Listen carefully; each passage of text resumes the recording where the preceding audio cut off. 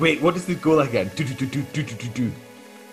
Do do do do do do do do do do do do do do do. Key state alert. Here we are, the key state alert. Over to Nathan.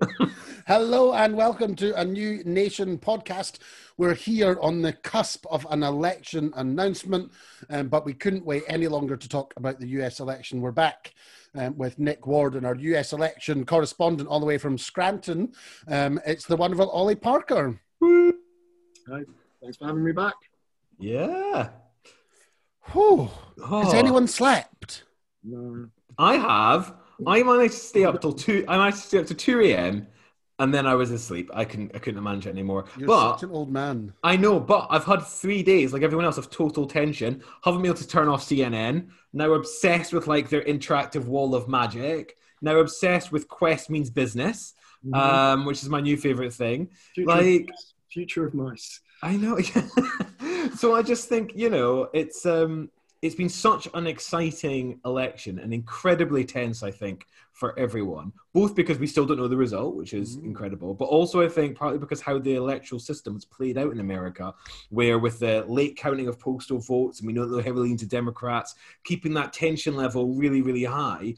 For me, the most disappointing thing was that every time I kept going to sleep, I kept expecting to wake up after 8 hours and to know the result. And like 3 nights in a row, that has not been the case. And Nevada still haven't counted any more votes. Yeah, they have now. Oh, good. We are recording this podcast at 6:45 on the 6th, Friday the 6th of November. So if you've been watching I've been watching Fox News's website. Oh. They called Arizona first, and I thought Fox News are calling Arizona, then I want to keep watching them.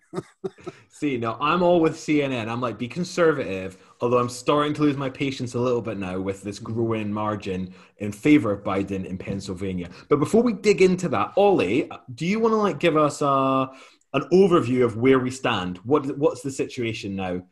For listeners who have somehow managed to completely ignore that this is happening and have come from some sort of twilight world.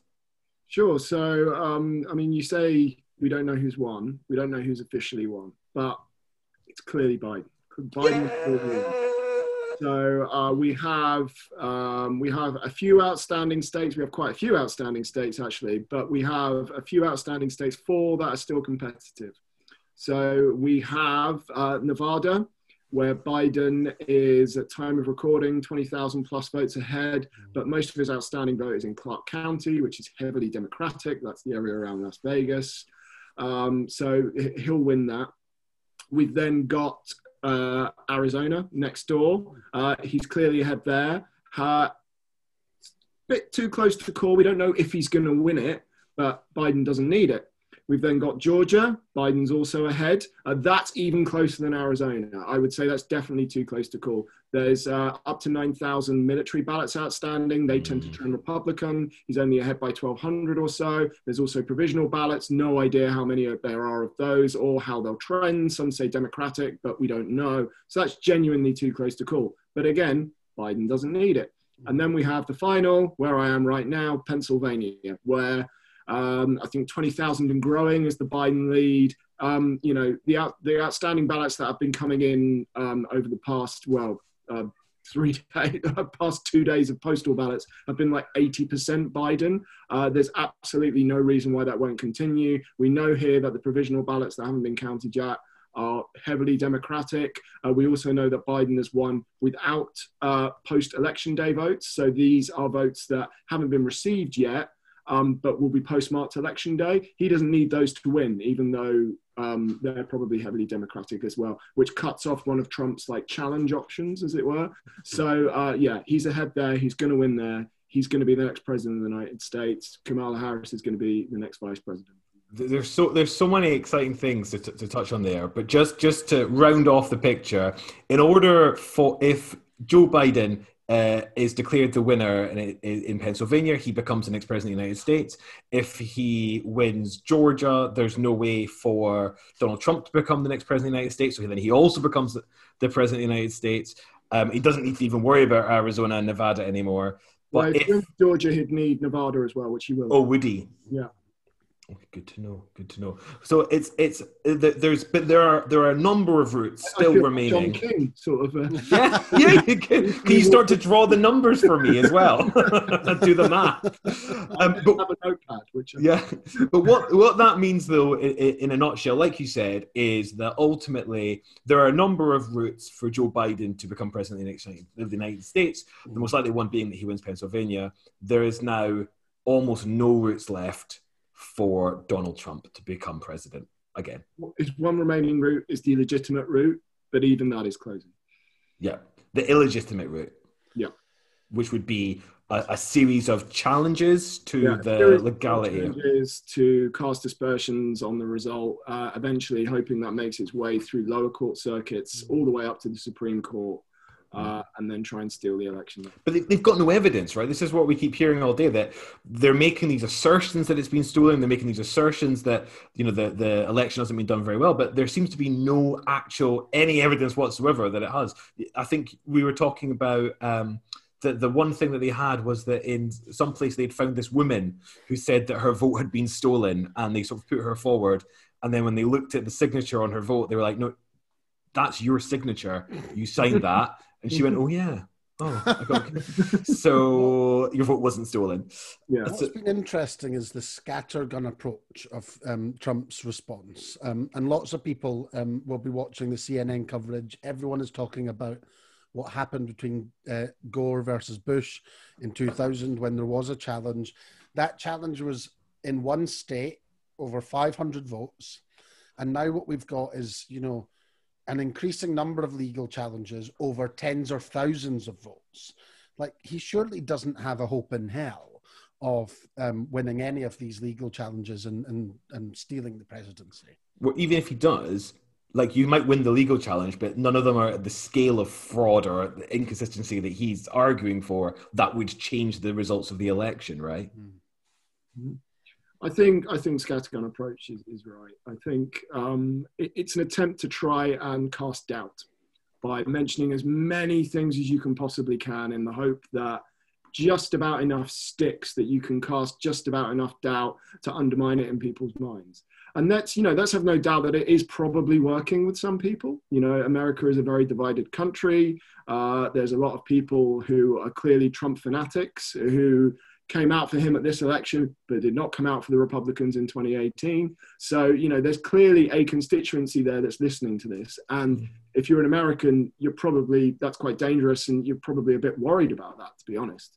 But, let's not confuse that with there being any doubt that any of this is factual. So, for example, one court case that I think got upheld for a while wasn't about letting observers into the count. It was about how close they could stand while the count was in progress. So the rule said 12 feet and the Republicans wanted 6 feet. Now, and that was one of the things that Trump used in his press conference. So, when you're kind of at that level, and eventually they did just let them stand 6 feet away. But when you're at that level of trying to cast dispersion, scattergun is your only tactic. And I have to say, this, just touching on Trump's press conference, he looked like a broken man. He wasn't selling it with any pizzazz. He certainly wasn't kind of pushing it, was he? Well, there's two things about Trump's presentation recently. The first thing on that press conference was that we often assume when he comes out with these sort of angry jibes that they're off the cuff and he's, just talking as he goes, and that's why they're always so outrageous and ridiculous. And what we actually saw in that press conference that they were pre-written. So that actually they were written down as a deliberate strategy to, I think, confuse and obfuscate the result. The second thing is that Donald Trump hasn't tweeted for quite some time now, I believe. So, what you're seeing more and more, it feels a bit like the wonderful simile that was put forward by CNN, which was, the obese turtle on its back in the sun writhing about. And one, beautiful language, but two, also, you can feel this desperation really starting to eke out from the campaign. And if you actually look at Eric, his son, Donald Trump Jr.'s, both of them, tweets, they're hysterical, as in they have lost the plot, and they are, there's one that I thought was coming close to sedition. It was almost encouraging armed resistance against the Democratic vote. And it's we saw Steve Bannon banned from Twitter now for his beheading. I was going to touch on that actually. I mean, you know, I've heard about these sort of Trump and Trump Jr. tweets, but I actually haven't seen them because Twitter took them down pretty immediately. Donald Trump's Twitter feed is just currently a stream of things saying this is misinformation, so we're not letting it through. And we should do a show. Implications for future elections. And he's commented on that by tweeting, Twitter is out of control, made possible through the government gift of Section 230. An hour ago, he tweeted, where are the missing military ballots in Georgia? What happened to them? But they're coming. It doesn't... This comes down to the inconsistencies of the Trump argument right now. What completely undermined him was what happened in Arizona and to an extent what's happening in Georgia as well. So the plan was clearly, win the table and then we can cast aspersions on the Rust Belt, plus Pennsylvania, because similar states, similar region of the country, a similar pattern was going to happen whereby they were going to count the election vote first and then the mail vote was going to come in and be like 80% Democratic. So they could just point at that. It's a clear strategy. Whereas Arizona, where he's behind, forced Donald Trump to say, stop the count. Apart from there, which is a really easy consistency to point out. And plus also saying, these are, Democratic states, Democratic establishments sending me up in the Rust Belt. And actually, Georgia, Republican governor, election run by Republicans. They were very robust as Republicans saying, no, the vote here is fair. So, it's really, those two states swinging away from him has really just undermined him.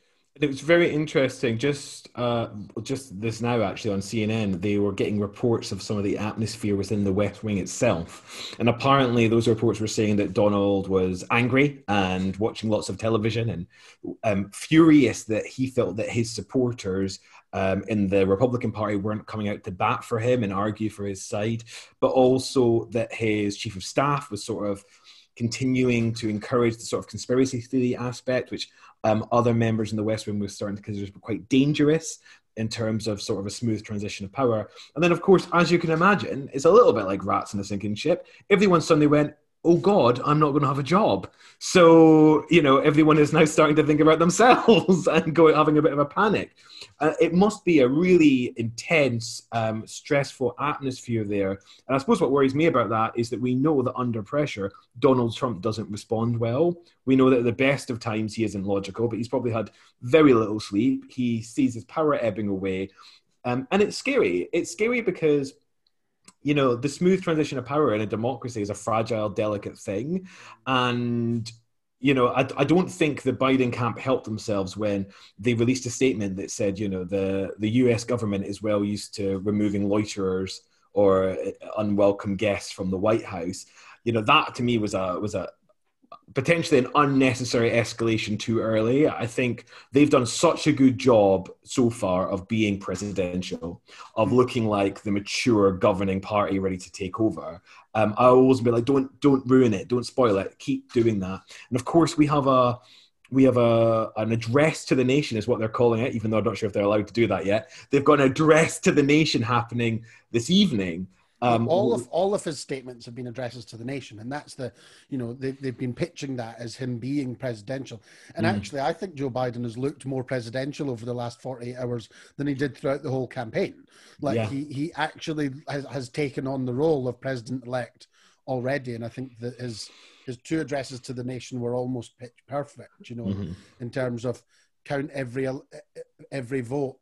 And that was really important, not claiming victory and certainly not coming out and tweeting about how he was claiming the electoral college votes first. Oh, that was mad. It was like the kind of thing that people put on your Facebook that are like friends with your parents, of like, I formally notify Facebook that they cannot copy any of my posts about my favorite hairdresser and use it against me. It's that kind of like full legal language ridiculousness, and you're like, you are the leader for now of the free world, mate. You need to get a grip. On that, if Biden is going to be successful, and I think it's looking increasingly like he will, thank goodness, I think we need to start thinking a little bit about what that means in terms of transition, because Ollie, unlike in the United Kingdom, there's 3 months of Donald Trump still being in power. What might that look like in reality for, can he still pass legislation? Can he still, get things done? Or how does it work? I'll pull those apart. What do I think will happen and how does it work? I'll start with how does it work. So can he pass legislation? I mean, he's not been able to pass legislation for the last 2 years because he lost the House of Representatives in the 2018 midterms. And so nothing, Pelosi will not let him pass anything, say, besides a coronavirus relief bill, maybe. But, Trump wouldn't get much say in that. That would be Mitch McConnell, the Republican leader in the Senate, who will remain. Who has been very silent. He's been extremely silent. And Pelosi kind of putting that together and sending it to Donald Trump and asking him whether he wants to sign it or not. Like his power in that sphere will be very minimal. And that's a stretch as well. That's me just saying the only thing that could happen. In terms of, how it will look, I think I would actually go back to what we were saying in the last podcast about what kind of the end game is for Trump when he loses. So we've had this scattergun approach of trying to undermine confidence in what's happening. I think that will continue, but clearly he's got no evidence and he's got nothing to base it on, but also clearly he has convinced some of his most partisan supporters. So I would lean towards some kind of media network being set up off the back of this. Some kind of like, Trump TV Truth Network. And he was slagging off Fox News. He was saying Fox News isn't what it used to be. You can't trust you guys anymore. That was his opening gambit on election day. Yeah. Wasn't it? I mean, who had Rupert Murdoch being the good guy of 2020? With Trump's phoning him up, with Trump's chief of staff phoning him up, telling him to, recuse the Arizona call because they knew how harmful that was to the Trump narrative. And Rupert Murdoch standing by his TV station, standing by his journalists and refusing to do it. I mean, 2020 has given us a lot of surprises, but Rupert Murdoch being cheered to the rafters. The hero. was certainly not one on my bingo card. It was funny watching the Arizona Republican Party come out and boo Fox Network. Yeah. It seems to be the last 4 years Fox News has been the only news outlet that Trump relied on and spoke well of. And everyone else was in the fake news media. And now Fox News have been encompassed in that. Well, we said last time, didn't we, that Fox had signed up with the other major networks strict code of how they were going to approach election night, and it seems to have held, and that's angered Trump. Yeah. Sorry, I had anything after you. No, I was just going to say. So, what's next? I'm looking at what's happening live, so that we can keep up with anything. If what's happening live? Any other live updates? We've only got now that sources close to the White House are saying officials are beginning to back away from Trump. They're obviously thinking about their future careers, which I think is probably quite wise. But what is next? What's going to happen over the next couple of days? Because it feels like a bit of a bull in a china shop approach that we've got here from Trump. That this could still go on for some weeks before we actually know for definite what's going to happen. Yeah, like will Biden claim victory tonight? Like, is that what's going to happen? Because if not, then what happens? I think Biden will clearly stay the course. I think what you said about his approach around being presidential, short, clear comms, straight to camera, backed by, those PowerPoint slides they were putting out. It will be like that. They'll continue that strategy. I think tonight will be, I don't think he'll claim victory unless the networks call it for him between now and his address, which, they might. There's some pressure now to start calling Pennsylvania and Nevada, which would put him over the top. Pennsylvania alone would put him over the top. So there is some pressure there. So I think... Oh, I lost my train of thought a bit. What do I think? I think he'll continue the strategy. I think he'll want a short piece to camera. I think he'll want to look right down. He'll want to keep it clear. And I think it might be a bit of, for the last couple of nights, I've been telling you that we're really confident that we're going to pull ahead in these states. You can now see we've pulled ahead. It's only a matter of time. Keep calm. This will get resolved. In going to Nathan's point then, so he goes and does this address. And then what happens? So what happens next? We're waiting for the states to be called. And I mean... By the networks. Yeah, by the networks or by state election officials. I don't think we're going to get a call in Georgia anytime soon. I just think it's too tight. However, our other 3 states are in play. I think we could get a call. As I say, Nevada, there's increasing pressure because of the composition of the vote that's left. Philadelphia, increasing pressure for exactly the same reason. And Arizona, the last couple of ballot drops, Trump has fallen below the thresholds he needs to pull that state back. I'm not saying it's over, but I'm just saying it's tilting away from him. And plus, of course, you know, Fox, as we mentioned earlier, has actually already called the state for Joe Biden. So in a weird way, on some networks, if Nevada gets called, Fox would actually say he's the next president, for example. So, you know, I think we're just waiting for one of those big calls to land, really, and then it's done. That could happen tomorrow morning, maybe Monday, but no further than that. I am so excited that the clouds are parting and something nice is happening. Like it's been a difficult 4 years and it's been a difficult 2020, and this would be an excellent gift at the end of a year. But I think what we also need to talk about, probably not today, but probably next time we come back, which will be after the election is called, is I'd love for us to have both a little bit of a chat about what Biden's priorities might be and what he might be doing in those first year, like in government. I think would be really interesting. Obviously, he's going to have, I think it's something like 1,400 positions to fill because of the way the American system works. So that's going to be interesting as well. Will we see jobs for Elizabeth Warren? Will we see jobs for Pete Buttigieg? You know, what might this look like? But then I'd also love to talk a little bit, and we'd love to have you on for this, Ollie, if you feel like you would be interested in this as well, a little bit about sort of the age of the strong man. You know, I don't think we can say that it's over because, as you've pointed out, you know, 70 million people have voted for Donald Trump and there's still strong men in different countries around the world. But I think, hopefully, well, we don't know how this will completely turn out, this shows us that these people can be challenged and they can be defeated if you have a strong democratic system. And I think it'd be really good for us to dig into that a little bit and talk about sort of there. Because like you said, you know, he still won a lot of votes. But then I would also put back that theoretically, Joe Biden has both won, fingers crossed, as many electoral college votes as Donald Trump won, and has won the popular vote by over 4 million votes. So, you know, it'll be interesting to see the tone that him and his administration takes, because he could legitimately say, just like Donald Trump did, well, actually, I've got a landslide and I've got a mandate to do some things, but we'll have to wait and see. So I think it's really interesting. I think the future of the Democratic and Republican parties are really, really interesting. And I think some of those kind of proxy wars have started to flow into the UK political discourse, actually. And I think it's a really interesting thing to dig into.